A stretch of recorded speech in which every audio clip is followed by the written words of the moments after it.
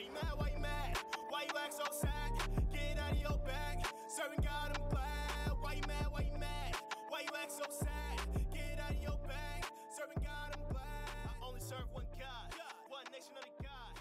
GG is my squad. Yes, sir. Yes, sir. Yes, sir. Why you laughing at me, Josh? It's episode 7. It's March 25th, 2021. And like I said, you're tuning to episode 7 of the Amen Corner podcast, your favorite podcast to receive all sorts of Christian news, trending topics, and where we actually get and have conversation about certain things and about certain issues now. I want to welcome everybody who's listening from different platforms such as Spotify, Apple Podcasts, Google Podcasts, Amazon Music, or SoundCloud, wherever you're listening from. Thank you for tuning in. Follow us on our social media outlets, the Amen Corner Podcast on Facebook, at the Amen Corner Podcast on Instagram, and at _ the Amen Corner. Somebody took the Amen Corner at on Twitter. Actually, no, they said it was too long when I first went to type it, and then like the 3 that I actually suggested, somebody had already taken. So yeah, not cool, bro. So yeah, anyway, if you go to any of our social media handles, you can see our link tree up there. That's crazy. Right. You can see our link tree up there where all of our social media accounts, because I can't think of the ads off the top of my head, but if you go on any of our link tree, all of our social media handles are up there. All of the links for our different streaming platforms are up there, and we hope that this show will be very interesting to you. It is the last week of Women's History Month. If you've been tuning in, you know we've been highlighting women in ministry. Wow. And right, these months are just flying, bro, for like no reason. But quick.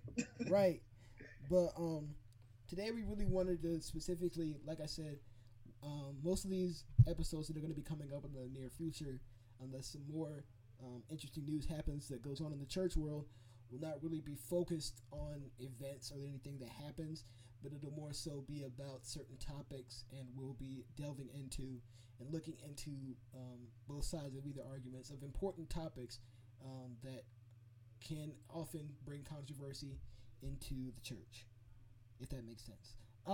So all right. So like I said, this topic is going to be about women in ministry, and I think we're going to get a good conversation out of this.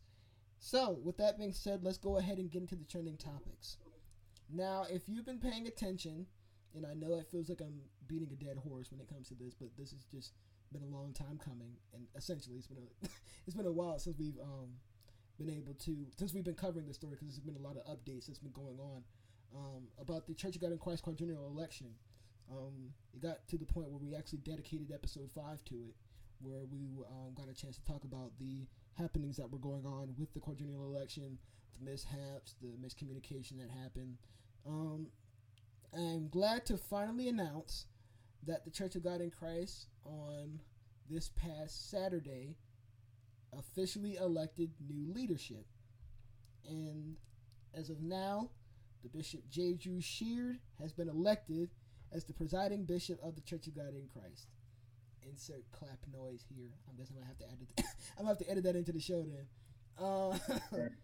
So that's right, Bishop J.G. Sheard. If that sounds familiar, or if that name sounds familiar to you, and you were not specifically into the church world, he is the husband of Karen Clark Sheard, who's one of the lead singers of the Clark Sisters, which is a multi-award-winning and legendary gospel group. He's based out of Detroit, Michigan. The other members of the general board that were elected were Bishop Jerry Macklin as first assistant, Bishop Lawrence Wooten, and I thought this was actually pretty interesting. In order to be able to get the inside scoop on this, and I know he's probably going to listen to this, I want to give a quick shout out to my pastor, Pastor McKinley Moore, who was a part of the General Assembly and who voted and was giving me updates on what was going on. And in our church, when the presiding bishop is elected, he nominates his assistant presiding bishops. So the Bishop Jerry Wayne Macklin was nominated as his first assistant, and then Bishop Sheard chose Bishop Wooten. And I thought this was pretty interesting, Josh, because Bishop Wooten is the oldest member of the board, of the general board, as far as I know. It's a lot of younger individuals on the board now, but he specifically chose Bishop Wooten because he wanted to make a statement to the church and to the national church as a whole that he is not going to be forgetting about the senior citizens in his tenure as presiding bishop. And in order to show that, he chose to honor the father of the general board and select him to be his second assistant presiding bishop, which I think is pretty admirable, I should say. Bishop Brandon Porter, Bishop Cedric Daniels are also members of the board. These are all incumbents. Bishop Darrell Hines, who is an incumbent. Bishop Michael Hill out of Detroit, Michigan, who is a new member of the board. I believe he served a little while as the youth department chairman. Bishop Prince Bryant out of Texas also served as is a new member of the board. Bishop David Hall, who is the pastor of our Founders Church, Bishop Charles Mason in Memphis, Tennessee. Bishop Lauren Mann, who for the most part was responsible for the broadcasting part of the Church of God in Christ and hosting the pre-show and post-show that would go on during the Holy Convocation. Bishop Malcolm Colby out of Oklahoma, and Bishop Charles McClellan out of Wisconsin. The individuals that presented, how it is in the when we do it in the Church of God in Christ is when we vote for the general board, and then we vote for the office of presiding bishop when we do our quadrennial election. So the individuals who presented themselves to be voted on in the quadrennial election were Bishop Sheard, Bishop Macklin, Bishop Porter, and Bishop Daniels, and Bishop Hines. Bishop Hines and Bishop Porter received less than 200 votes, and it ended up being a runoff election between Bishop J. Drew Sheard and between Bishop Jerry Macklin, and Bishop Sheard won the runoff election by 50 votes. So I'm glad that now and for the most part, I think the best part of all of this is that despite what individuals were saying, and I'm kind of going to take some shots here, but in spite of what outsiders were saying about how we were going to split and how the church was going to be torn in two because of this election, I don't feel like that's going to be the case, because for the most part, there is a wide array of approval that has come based off of the decision of the delegates to vote in Bishop J. Drew Sheard as presiding bishop. So hopefully any of the somewhat division that was caused because of this election will now be mended now that the election is over. And here is the big question. Will there be a holy convocation in November? I hope so. I just that's really been the biggest thing. As some of you may know, because of the pandemic, Bishop Charles Blake, who's now our presiding bishop emeritus, decided to cancel the Holy Convocation. And that's the first time it's been done in 100 years. The last person to do that was our founder, Bishop Mason, when the Spanish flu pandemic was going around almost 100 years ago from where we are now. The reason why he had to do that is because our delegates that come to the convocation usually range, as far when I say delegates, I mean individuals in general who come usually come in amount of numbers of, I want to say, about 40 to 50,000 people maybe every year that come in for the convocation. Last year was supposed to be the last year that we were supposed to be in St. Louis, Missouri, and this year is going to be the year that we return to our headquarters city, Memphis, Tennessee, to have our Holy Convocation. And many people are excited about that. And the question is, will there be a Holy Convocation? We are still in, even though vaccines are rolling out, and even though requirements to get the vaccine are sort of lessening, and more of the general public is beginning to receive theirs, I was still in Tier 1A because I qualify in the 1824 with pre-existing condition, so I was able to get mine yesterday. I just told Josh I got the Pfizer, and my arm is sore right now. So whatever it takes to get back outside, man. Thanks. But for the most part, as far as how vaccination, I think the biggest thing that it'll contend on is the amount of vaccinations that roll out from now until November, and also what the cases look like from now until November. At the end of the day, no matter how you want to look at it, you're going to receive a major response to the opening of the Holy Convocation off the strength of the fact that it's coming back to Memphis. We haven't been in Memphis in about 10 years. So, and this is a lot of thing that this is the thing that a lot of people in the Church of God in Christ have been desiring, that the convocation comes back to Memphis, because in a sense that is our Jerusalem, that is the place where our church has started and has been based since its inception in 1907. So hopefully cases will go down. And I don't think that even if we do have a Holy Convocation now, I don't think we can do it at full capacity. I think it'll probably be something along the lines of a first come first serve basis, and you probably have to have your vaccination card when you come in with you. But it's a whole lot of things that will need to be taken into consideration that can't be looked at right now, as far as what's going to happen with that convention. So we'll see. But just know that if it does happen in November, word to the Jackson 5, I'll be there. Hopefully.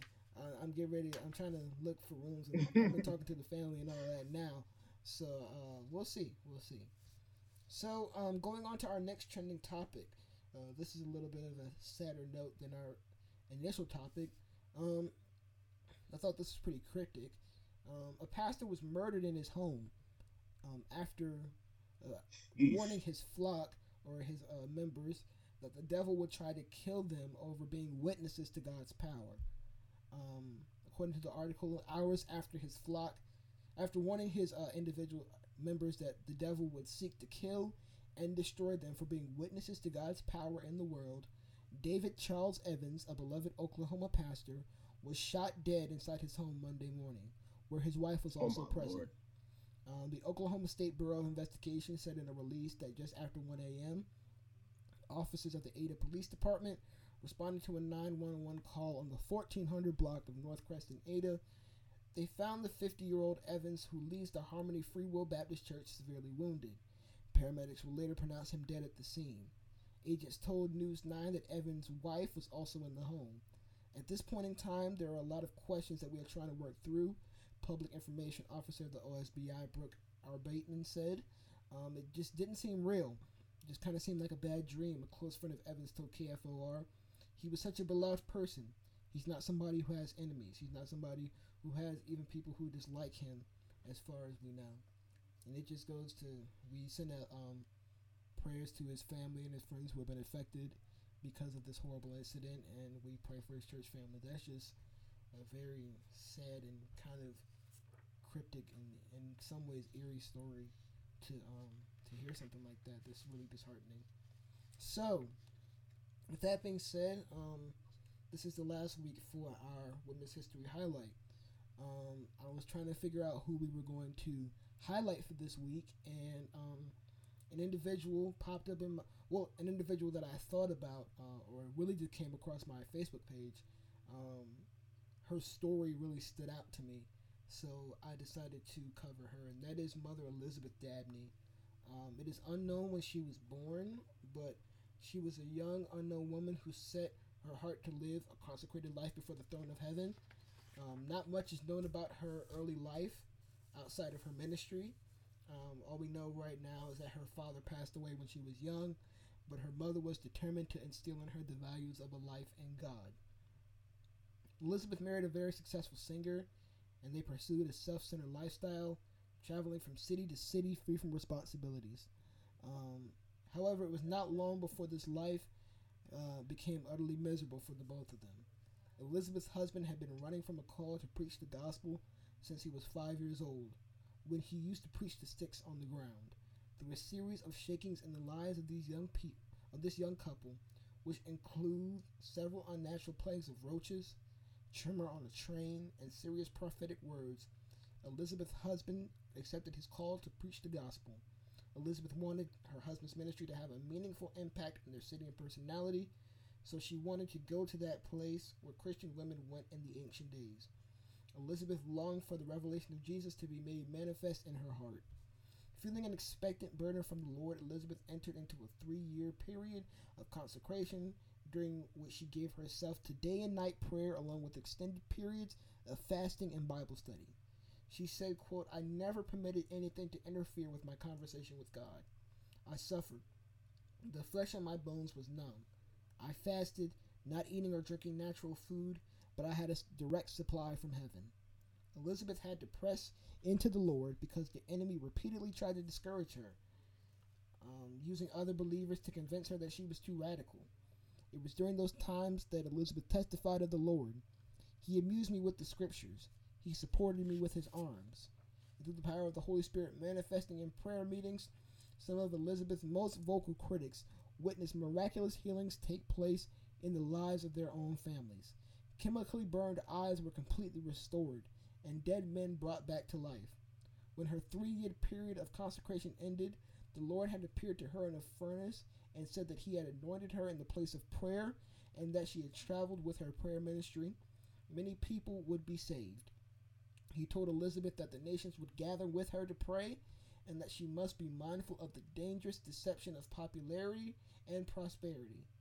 Elizabeth began traveling all over America, and the Lord confirmed his word to her by establishing the testimony of Jesus in the hearts of thousands of men and women, old and young. The local church that her husband had been shepherding for years also experienced tremendous growth and was given to them in the form of a beautiful new facility, completely paid for in advance, called the Garden of Prayer. Elizabeth's prayer ministry continued to flourish at the Garden of Prayer, and thousands of people were added to the kingdom in an atmosphere that was, quote, pregnant with the presence of God. The Lord made manifest his glory through healings of thousands of people through all manner of sickness and disease. The fascinating testimony of Jesus on the earth was simply in the overflow of the life of a young African-American woman who set her heart apart to live a consecrated life to the Lord. And if you all want to read more about her, she actually wrote a book called, I believe, What It Means to Pray Through, where she talks about her prayer techniques and the things that, and more so about her story as far as her life and her consecration. So I believe that her story was very interesting to me, and I just wanted to cover her and highlight her on this last part of Women's History Month. All right. So with that being said, I think it was pretty good to lead into our main topic by highlighting a special woman of God who God used mightily to get into our topic about women in ministry. As we progress in the different years and the different times, we're beginning to see in the recent years more women who are becoming prominent preachers, pastors, and evangelists. For example, I can think of Joyce Meyer, who essentially, if you're around our age, you grew up watching her on TV. Absolutely. Sarah Jakes Roberts nowadays, her and her sister Cora Jakes Coleman. I'm just gonna pretend you didn't do that, Josh. Josh over here clicking it. Oh my goodness.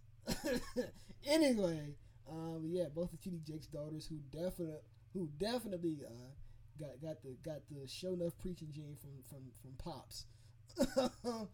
Facts. Yo, facts. But just to name a few, there are a lot of examples of very strong and prominent women who God is using mightily, who have really come into the forefront. However, in many reformations, in many denominations, and in many Christian sectors, there is still a debate about the validity of women in ministry from the stance of the Bible. There are arguments against women in ministry. Let me get my phone for this, make sure I read the scripture. And most of those arguments specifically stem from a scripture that comes from the book of Timothy, chapter 2, verse 12. It says, "But I suffer not a woman to teach, nor to usurp authority over the man, but to be in silence." And people have used that scripture to validate and to support their argument for the fact that women should not be in ministry. However, there are many theologians, and to preface this, I am not a theologian. I am not in theology school. So please, if I make any errors on this, charge it to my head and not my heart. These are just arguments that I researched from the basis of different theologians as far as to being able to adequately support the argument for women in ministry. And many of these theologians say that essentially the scripture in 1 Timothy 2 and 12 is very loosely translated.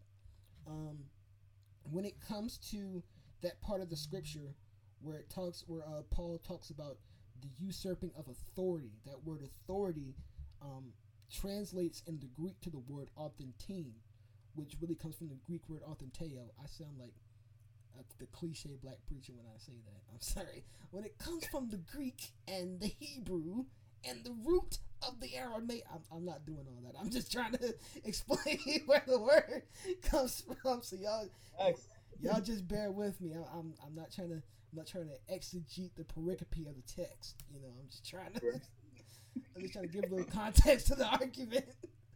So just forgive me on that. I'm weak.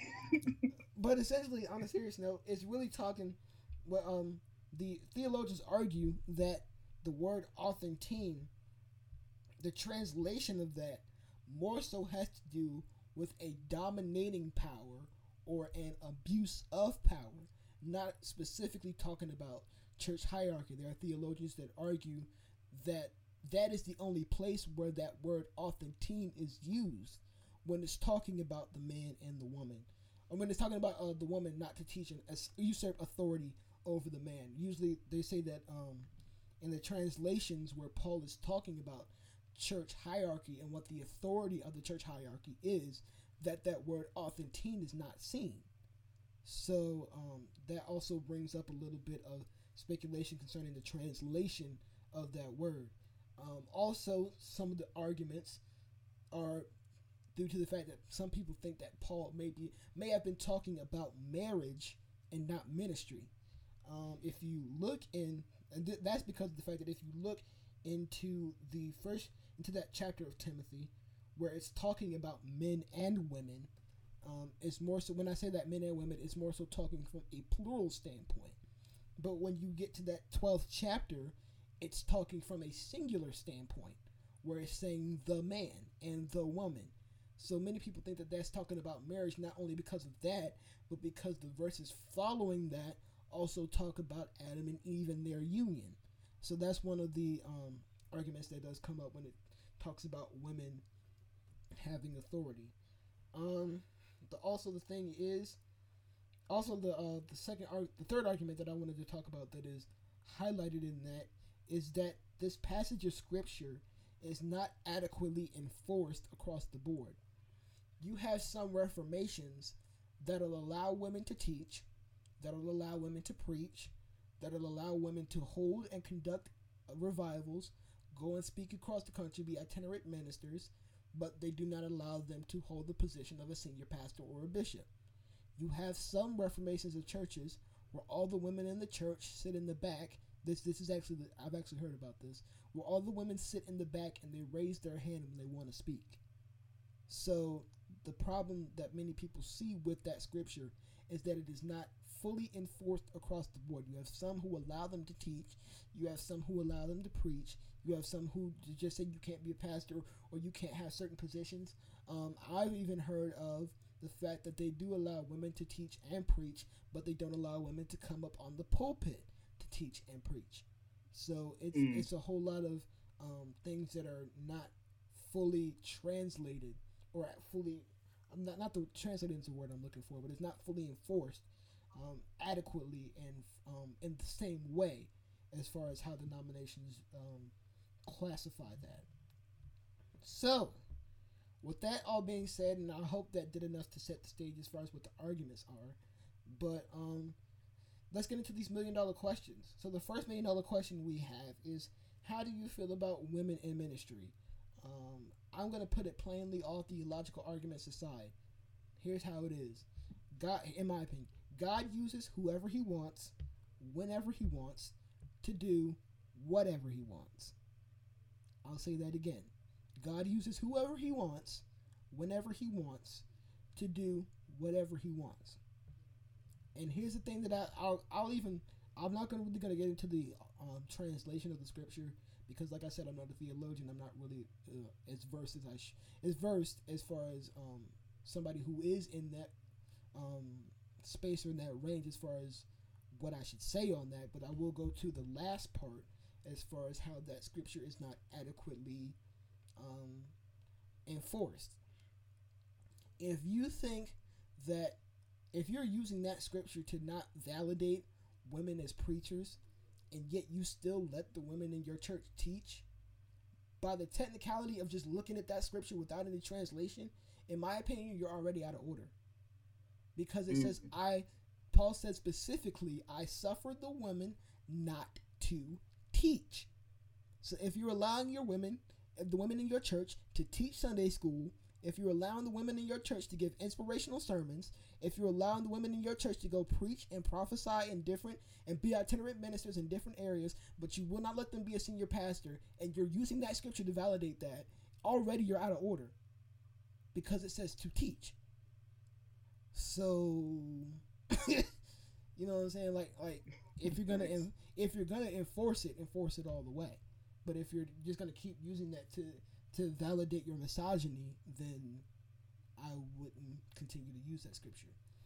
Also, going into the pulpit thing, I heard Bishop G.E. Patterson, who's one of my favorite preachers, say that we don't allow we don't allow women in the pulpit, but we allow politicians who smell like last night's liquor to come in and stand in the pulpit and pander the black vote. So that's what I'm saying. There's a whole bunch of legalism and misogyny in the church that still needs to be addressed and still needs to be talked about. And here's the thing for me. I can't think of the scripture off the top of my head, but there's a specific scripture in the Bible where God literally uses a donkey to talk to a prophet. There's literally a scripture. Like I said, I can't think of it off the top of my head of where the reference of it is. I'm gonna see if I can find it in the. I'm gonna see if I can look it up on my phone real quick. But essentially, my thing is this: it kind of makes sense. It doesn't make sense at all for me. I think it's in 2 Peter. It might have been. Actually, no, it was in Numbers. Numbers 2:20.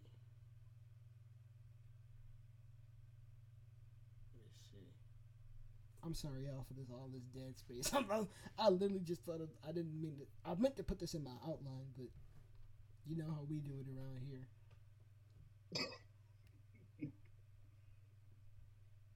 Oh man. So Numbers 22:28 says, "Then the Lord opened the donkey's mouth and it said to Balaam, 'What have I done to you to make you beat me these 3 times?'" This is out of the NIV.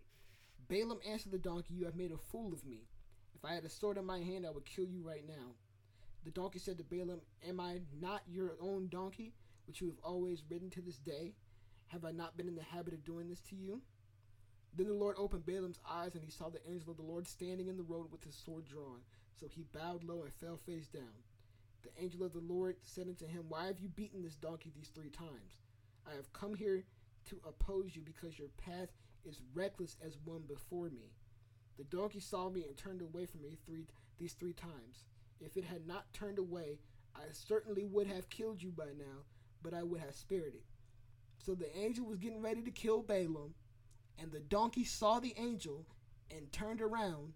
Balaam hits the donkey, and the donkey begins to talk to Balaam and try to talk some sense into him. Which is why I was saying that literally God put his word or tried to put a warning in the mouth of that donkey, because donkeys don't talk. Let's address this. Donkeys don't talk to humans. That's not normal. So we know that has to be an act of God.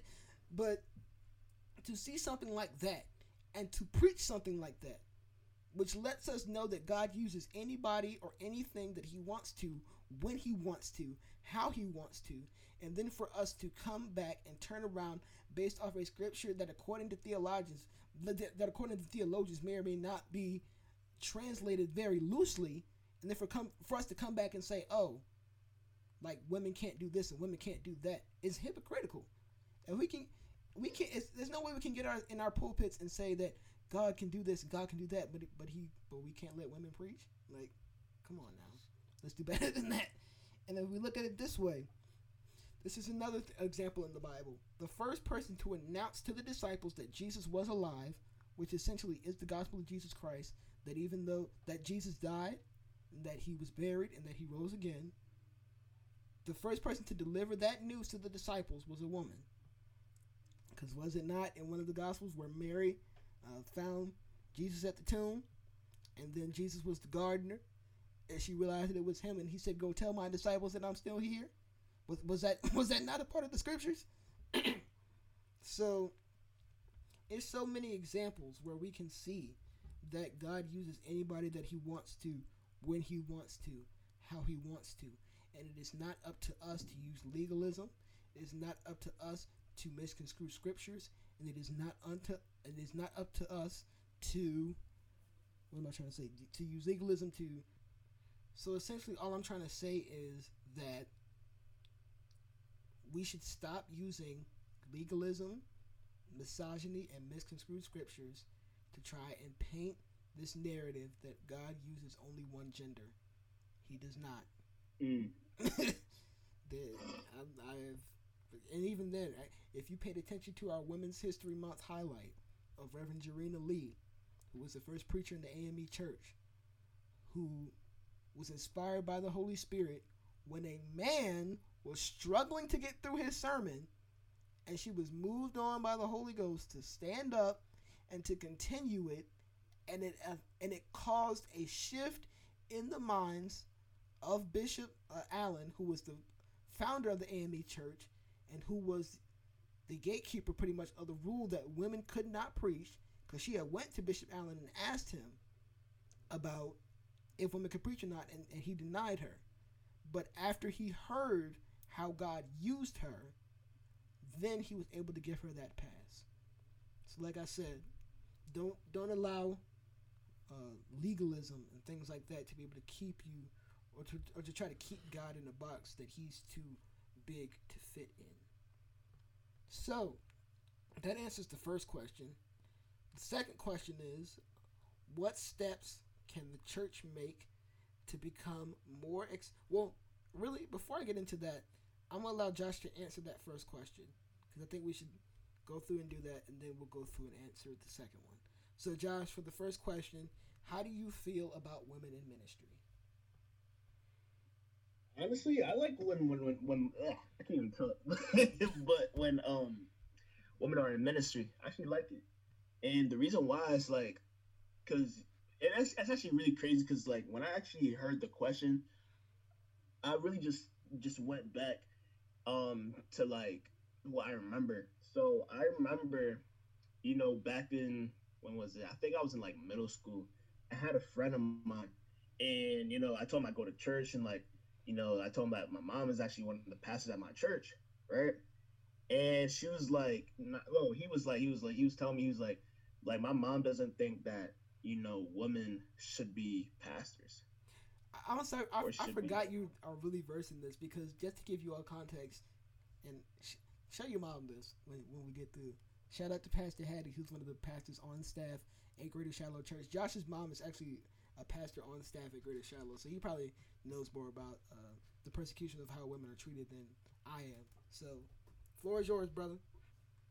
No, facts. Because it's like, I remember when like one of my friends, he told me that his mom doesn't believe that women shouldn't be like pastors or leaders within the church. I was like, why does she think that? Like, he never gave me an explanation, but it's actually crazy because we see people like Sarah Jakes Roberts.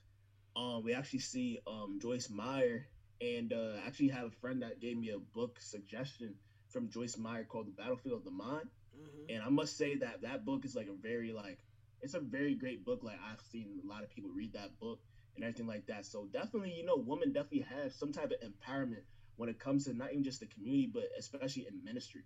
Yeah. And, when it comes to that, right, when it comes to women in ministry, I believe that, like, yes, like, I believe that women should definitely be pastors, definitely should lead, definitely should be preaching the word of God. Because I feel like, everybody should definitely, everybody, not even just women, should just definitely, preach the word of God. Mm-hmm. You know what I'm saying? Definitely should, do what God calls them to do. And that's like my belief when it comes down to it. And, like, the thing is, like, I think what Mike said was like, you never see a lot of women that are like senior pastors of a church. Yeah.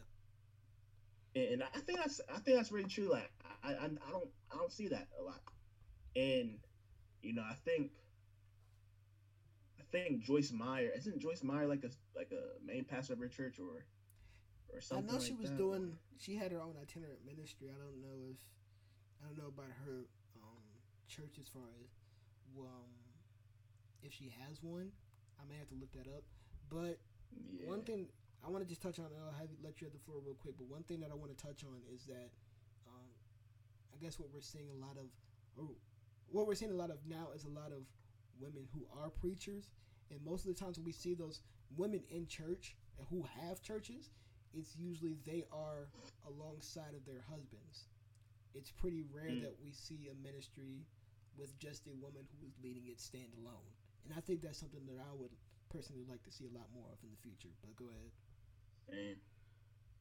That would be amazing. I feel like that would definitely be amazing. Like, women be like senior pastors. Like, I always wondered, like, that's crazy because now I'm really thinking about it, I'm like, yo, like, I've never really seen that as much. Like, that's crazy. But I just feel like it's definitely important for women to be in ministry because I feel like when it comes to, like, you know, young ladies, you know, they need that woman figure to look up to.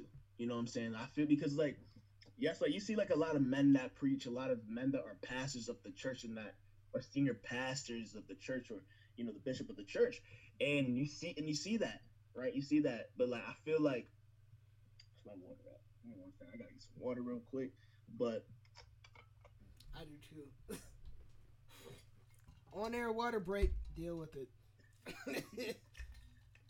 yeah, but literally what else I was saying? So like you see a lot of bishops, a lot of pastors of like that you know that run the church. Yeah. But like when it comes to like the woman, like yeah, they have women that preach. And one thing I realized, I'm like, yo, like a lot of women are starting to get empowered by the women that preach. Yeah. Nowadays they're like, okay, bet. Like, you know, you got Sarah Jakes Roberts, you got Joyce Meyer, you got I forget Sarah Jakes Roberts' sister's name. Oh, but, Cora. Cora. Yeah, and it's crazy because she actually came to Shiloh. Yeah. She went to Shiloh.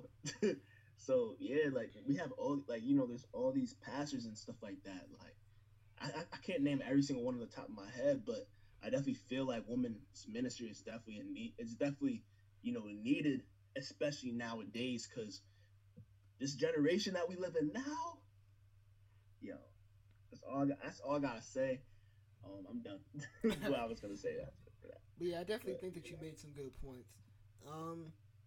So the next question that I want to get into is, what steps can the church make to be more accepting of women in the church? And like I said, I think it's going to require us to be more sensitive to the anointing and less bound by legalism, if that makes sense.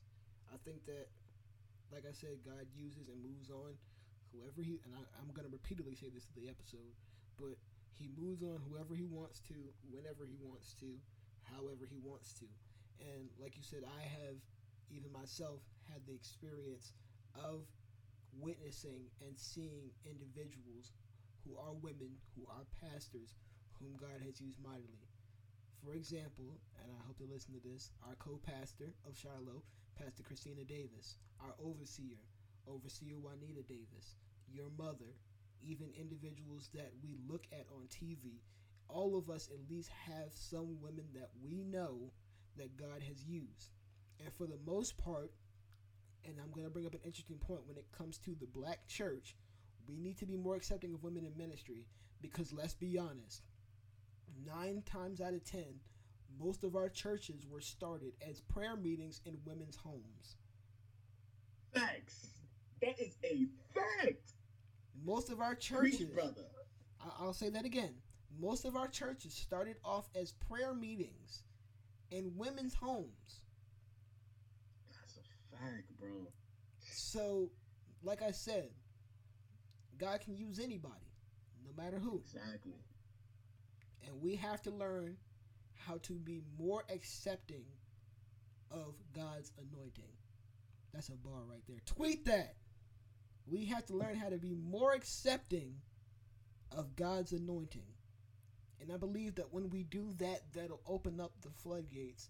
And I believe that, like I said, there are a lot of women in the church who will only hear things as far as marriage, as far as sexuality, and as far as those things go, from the perspective of a man. And a lot of times, a lot of the men in our church who give that perspective have the tendency to give a misogynistic approach on it. And I believe that we do need a lot of women in leadership and women figures who will be able to not only give our women in the church a safe space to be able to talk about these certain things and can give them a role model or a figure to look up to.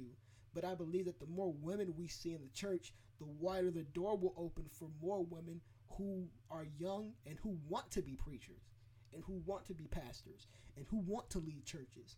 Like we think about it when it comes to, I'll even compare it to the representation of people of color in movies. The more we saw people like Denzel and Jamie Foxx and those individuals and even Taraji P. Henson and Angela Lewis, I'll say. I meant to say, I said Davis, oh Lord. But when we saw those people come into the realm of Hollywood, then they inspired the Chadwick Bosemans. You know, they inspired the Lupitas. They inspired those people that we look up to today, and that opened the door for many other people to be able to come in and accept those roles and be more accepting of those roles. Excuse me. So that's what I'm saying. If we begin to accept the fact that God has to say so of who he wants to use, our women in the church will be more empowered. We can begin to finally deal with the toxic masculinity and misogyny that still plagues our churches, and that it'll open the door for more women to be able to step forward and for the ministry, and that we can see more women being used by God. All right, I'm through. Go ahead, Josh. So the question was, what steps can the church make to be more accepting of women in the church? So I believe that the church can be more accepting when it comes to women. So okay, repeat that question one more time. My fault. So what steps can the church make to be more accepting of women? What steps? Okay, so like what steps can the church do to be more accepting of a woman? In ministry, specifically. In ministry, specifically. Wow, that's actually a question I never really like thought about. So I had to think about my own thing too. Yeah, like wow. Sheesh. So like literally like when it comes to like women in the church, and you know stepping into ministry and how to be more accepting of it, and like is it like specific like being like a senior pastor, like being like anything, man, like, senior pastor, preaching, like I said, since it's not really enforced in a one size fits all rule for churches, I would like to at least expand that into women being able to be in leadership in general. Oh, facts. Of course. I feel like definitely the church should be, I feel like the steps should be like, you know, making sure that the church is open to it. Yeah. And like they should be open, like they should be open to it, because mind you, everybody's accepted in the kingdom of God. So it's like, you know, why is it like, I feel like it shouldn't be a problem that women should not, that women should not lead. They should lead. I feel like women should definitely lead as well, besides just men. You know what I'm saying? Because I think that when it comes to, you know, church, everybody says, oh, the man's the pastor, this and that, all this type of stuff. But literally the steps that the church should take is to definitely be accepting of, you know, leadership. Like, for example, if they want to, if a woman wants to have a women's ministry and they come with the idea of a women's ministry, let them do it. Like, you know what I'm saying? Like, what about what's another ministry in church? Like even preaching, like a nursing, like preaching, pastoring, anything that they would like to do as far as leadership as the church goes. Nah, facts. I feel like that should be accepted. Like, mind you, I feel like another thing too is it's actually crazy because I actually watched a documentary on it today. It wasn't a documentary. It was a vlog that I feel like sometimes the church can be so traditional. Yeah. Very traditional when it comes to things like, and I get it, like, you know, like following church traditions and stuff like that, but like what's that other word? Not traditional, but can't even think of the word in my head. Bro, I can't even think of the word, but the opposite. The opposite of that. But yeah, like but basically because like, yo, like gotta understand, like there's like teenage girls, like, you know, children that are young girls that need that leadership. Like for example, like not even just a woman in ministry when it comes to preaching at the church or this and that, but like Sunday school. We're talking. Let's talk about Sunday school. Let's talk about like we need Sunday school teachers. We need um I said children's church because some Sunday school teachers, youth department leaders, leaders, like ministers, missionaries, senior pastors, exactly the whole nine. That's all needed. and it's just basically based on like the church just setting the foundation that everybody can be accepted to do anything. Yeah. I feel like that's what it is, just the foundation of the church and just how it needs to be shown throughout, like because that's definitely very important because some churches crumble. To be honest, there's some churches that do crumble, and because the foundation, they don't set the foundation. I think that's it. I think that's really all I had to say. I'm about to say, yeah, you definitely touched on some points that I was trying to say as far as like, that's what I was sort of trying to get towards with the whole legalism thing. That it's a lot of traditions that are in the church that are more so tradition, and really, Pastor Phil even talked about this a lot. There are a lot of traditions that are done in the church that are based upon how slave times were. Like, if you think, I think I remember he said this in a sermon that the whole thing where when you leave the church, you put your one finger up. That's a slave practice. The slaves used to do that when they would let their masters know that they were tipping out to go to the bathroom or anything like that, and they would put their finger up so the master would know that they were leaving, and they would put their finger up when they were coming back in to let the slave master know that they were returning. So it's a lot of things in the black church, and even then, I was looking on Twitter. You know the white gloves that the ushers wear. That was because the white people didn't want thought that if their money touched black hands, that it would be contaminated. So they made the usher of the church. I peeped that. Who were mostly slaves. They would come in and they would be, they would make them wear white gloves. So it's a lot of traditions in the church that are not based in scripture or that are based in misconstrued versions of scripture that we still uphold, that is to the detriment of the church. That's crazy. And there's a lot of things that we want to hold on to. Like I said, that's to the detriment that we need to actually sit down and have a legitimate discussion about in order to be able to learn about how we can move on and establish traditions that are based in scripture and that benefit the church as a whole. Facts. Yo, that thing with the gloves is crazy. That's crazy. It I was just like saw it the other day. Yeah, but I say it was a whole thread of stuff that like we do commonly in church that's like based in slave tradition. Like, it's a whole lot of stuff. But like I said, the more we begin to have those conversations, the more we begin to unlearn some of that stuff, and the more we begin to create new and healthy cultures and environments. So that's all I have to say about that. We hope you enjoyed this episode. We hope something was said that is of substance. Like we said, if you are following any of our social media handles, don't quote me on the Twitter one. You're going to have to go to the link tree for that one because I just picked a random name for that one. But I'll say for the Facebook, the Amen Corner Podcast, if you search it up. And then for Instagram, at the Amen Corner Podcast. If you go to any one of those, click the link tree. You can click the streaming platform of your choice and listen to it from there.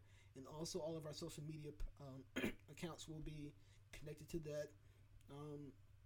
Like us, share the podcast with somebody that you know that will be interested in something like this. We have a lot of interesting episodes that are going to be coming up. We've already passed the halfway mark of what is required for us to do. We have hopefully. I know that Josh, I told you that Pastor Phil said he would be interested to come on, so we'll hopefully be able to schedule an interview with our senior pastor, Pastor Philip Davis, who is an excellent individual. I want to talk to him about his journey and how he became the pastor of Greater Shiloh Church, what he's learned along the way. Hopefully I can be able to get some other interviews in here, and we'll just have a rest of this great first season. And hopefully if y'all keep rocking with us, we'll continue on past the required dates. So I want to say thank you. Support us. Like us, share us. Like I said, share the podcast with somebody that you know. And we want to wish you a wonderful weekend. Stay safe. If you've taken the vaccine, don't get too crazy outside. Don't go to... Yo, I gotta say something. Oh, Lord. Yo, so like everybody in Miami right now. Oh, yeah. Go home. Go home. Go home, Roger. Go home. Go home. We are never gonna get out of this pandemic if y'all don't get. That has turned into that is a free for all out there. Wow. But yeah, go home. Like people in Miami been wilding, bro. That's we'll be safe, yo. Yeah, for real. Stay away from large crowds, social distance. We don't say this anymore, and I feel like we should, but wash your hands, bro. Like, I hope y'all aren't going out here just like with unwashed hands, thinking y'all finna beat COVID vaccine or not. Like, wash your hands, bro. Hand sanitizer, wear your mask, social distance, extra PPE if needed. It's real out here, y'all. And if we all do our part to be able to make sure that we can get out of this, then we will. So, thank you so much. I know we've talked a whole lot, and y'all are probably sick of us.